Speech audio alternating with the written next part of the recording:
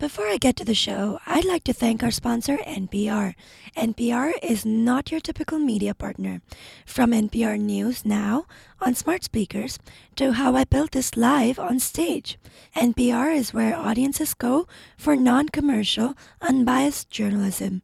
Stay tuned to find out how NPR sponsorship drives impact for brands.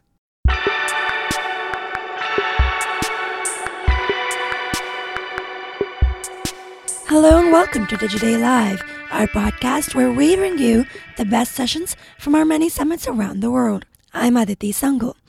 Every day we're seeing the subscriptions wave getting stronger. More and more publishers are looking at reader revenue. But of course, there are challenges and questions even before you can get started. Angus Macaulay, CRO of Stat News, discusses some of the challenges and solutions that came up in a working group he led at the recent Digiday Publishing Summit. Listen in for questions like how to price your product, what's the solution to conflict between subscriptions and advertising, and more. So challenge one, who is the target and is it the market size addressable enough? And obviously I talked about it in my presentation, but somebody brought up a really good point in our discussion, which is, do you have data? How much first-party data do you have? Because that will help a lot in really getting a clear picture of exactly who those people are, as opposed to sort of a vague idea. And how much, how many lookalikes do you have as well? As I mentioned, what does that loyal reader look like versus your overall reader? And is there a difference? And does that change your thinking at all?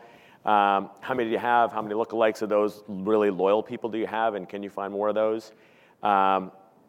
And obviously, as I mentioned before, research the addressable market beyond your site, and what % of that audience makes your business actually viable. Another thing that came up too was the addressable market might be huge, but another way to look at it too is to look at your competitive sites and see, okay, how many people in that addressable market are on media sites like mine looking for this kind of content? Because that also brings that number down to what's realistic in terms of getting people onto your site and then ultimately getting them to subscribe to something. Challenge two, what's the product? And what are you going to charge for it, and differentiating your paid product from your free product, and how do you price? Obviously, research your readers.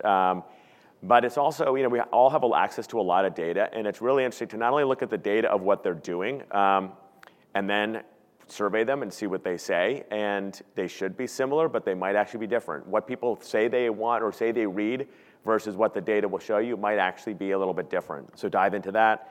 Find the high value augmented need. Start with a small product and then test and iterate. When we launched our site, it was only 10% of the loyal traffic to the columnists that we were going to isolate in our paid product was only 10% of our traffic. So we knew if the thing was a mistake or it blew up or they were pissed off, we weren't losing that. We weren't putting the whole business at risk. So we started small, and then by the end of the year, 50% of our content was behind the paywall. And so it could be a different type of product, but definitely start small and test, and then let it grow organically based on what seems to be working.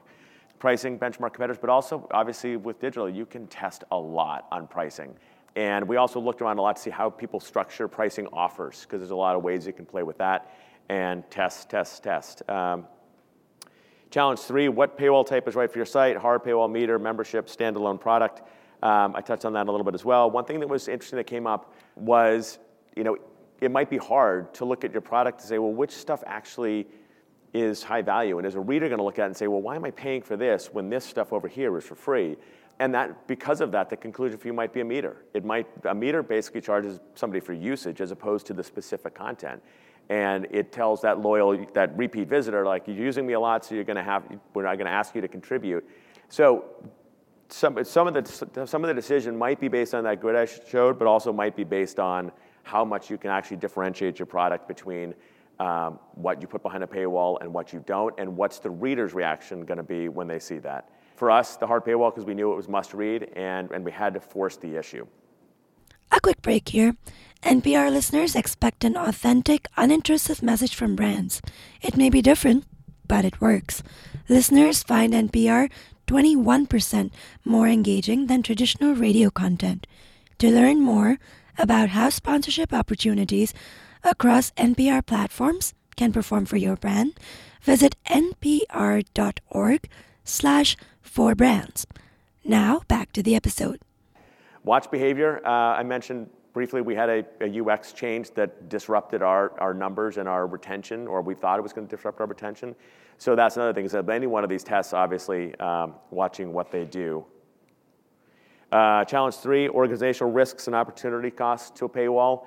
Do you have staff capabilities and buy-in, and what are the financial risks? This was a hot topic with our group.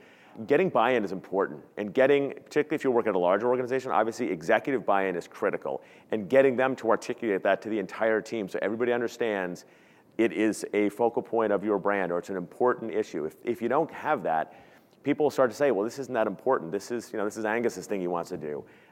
Getting buy-in at the top is critically important. Also, what are the financial risks, and what are the opportunity costs? You might lose traffic. And if you lose traffic, what are the implications financially? You might have to take a marketing person from your ads marketing team and have them now either replace them with somebody for subscription marketing or reallocate them. There's a cost to that, and how much is it going to impact your ad business? But the other thing is, when you look at those opportunity costs, one thing I learned about subscriptions is you have to look 2 or 3 years out, because the money gets allocated over the months of the subscription. So an annual sub, you don't get all the money in the first month. You get a 12th of it each month for 12 months. So it's great, because right now I'm selling revenue that's already showing up in 2019. But as you sell it in, if after the first year people are like, well, where's all the money? Well, some of it's in the next year. And then when you look out 2 or 3 years and it starts compounding, the opportunity cost might be different than if you just look at what the first year numbers are going to be. Addressing conflicts due to reporting alignment was another thing that came up. In my case, I oversee advertising and subscription, so I just have to resolve it in my own head. But if there's 2 different people, the guy who runs advertising or the woman who runs subscriptions are going to be conflicted at times. And it's better to address those up front about what the priorities are or what the situations might be, so everybody understands that they're going to be there, and get the sort of elephant out of the room.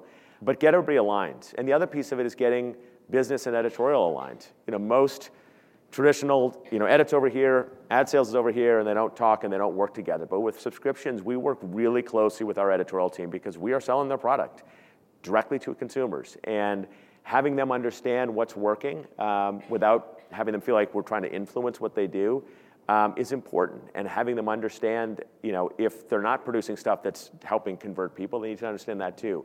But having that relationship is key, and having the business and editorial teams know that they need to work together is key. And again, long-range forecasting to give that a clearer picture of what the potential is for that subscription piece, particularly as it starts to compound itself. Marketing the paywall and getting more people to the paywall. Leveraging your own assets. As I mentioned, we have our stuff promoted on the right rail on every article page. We put it in every newsletter, because it's our best tool. It's where we know we've already got people engaged to some degree, and we want to make sure we're surfacing our product everywhere. Highlight the best of your product, develop obviously compelling language about why it's better or why it's unique. We do paid search, we don't do paid search, we do paid social. For us, organic social absolutely is important. In our case, Facebook isn't as important as LinkedIn and Twitter. But we do a fair amount of paid and just do a lot of testing around that. And for us, because we're young, it's about getting people onto the site, but paid search and social is great because of the amazing targeting capabilities. Engagement campaigns for new users, and identifying those readers who are at risk of churning, and trying to find ways to score subscribers, so you understand who are my Uber users, who I want to treat a certain way, and who are those people that are just not engaged, and I want to try to at least make an effort to keep. And as I was talking about earlier, marketing doesn't stop once they've subscribed. It's really just an ongoing thing that you're trying to nurture that relationship. And that's it. Thanks. Thank you all for listening. I'm Aditi Sangal. Did you like the show? Then rate us and leave a review on iTunes or wherever you're listening to this podcast. It helps our podcast to be discovered. If you like the show or have any thoughts, write to me or tweet at me. I'm at Aditi Sangal. I'll be back soon with another episode.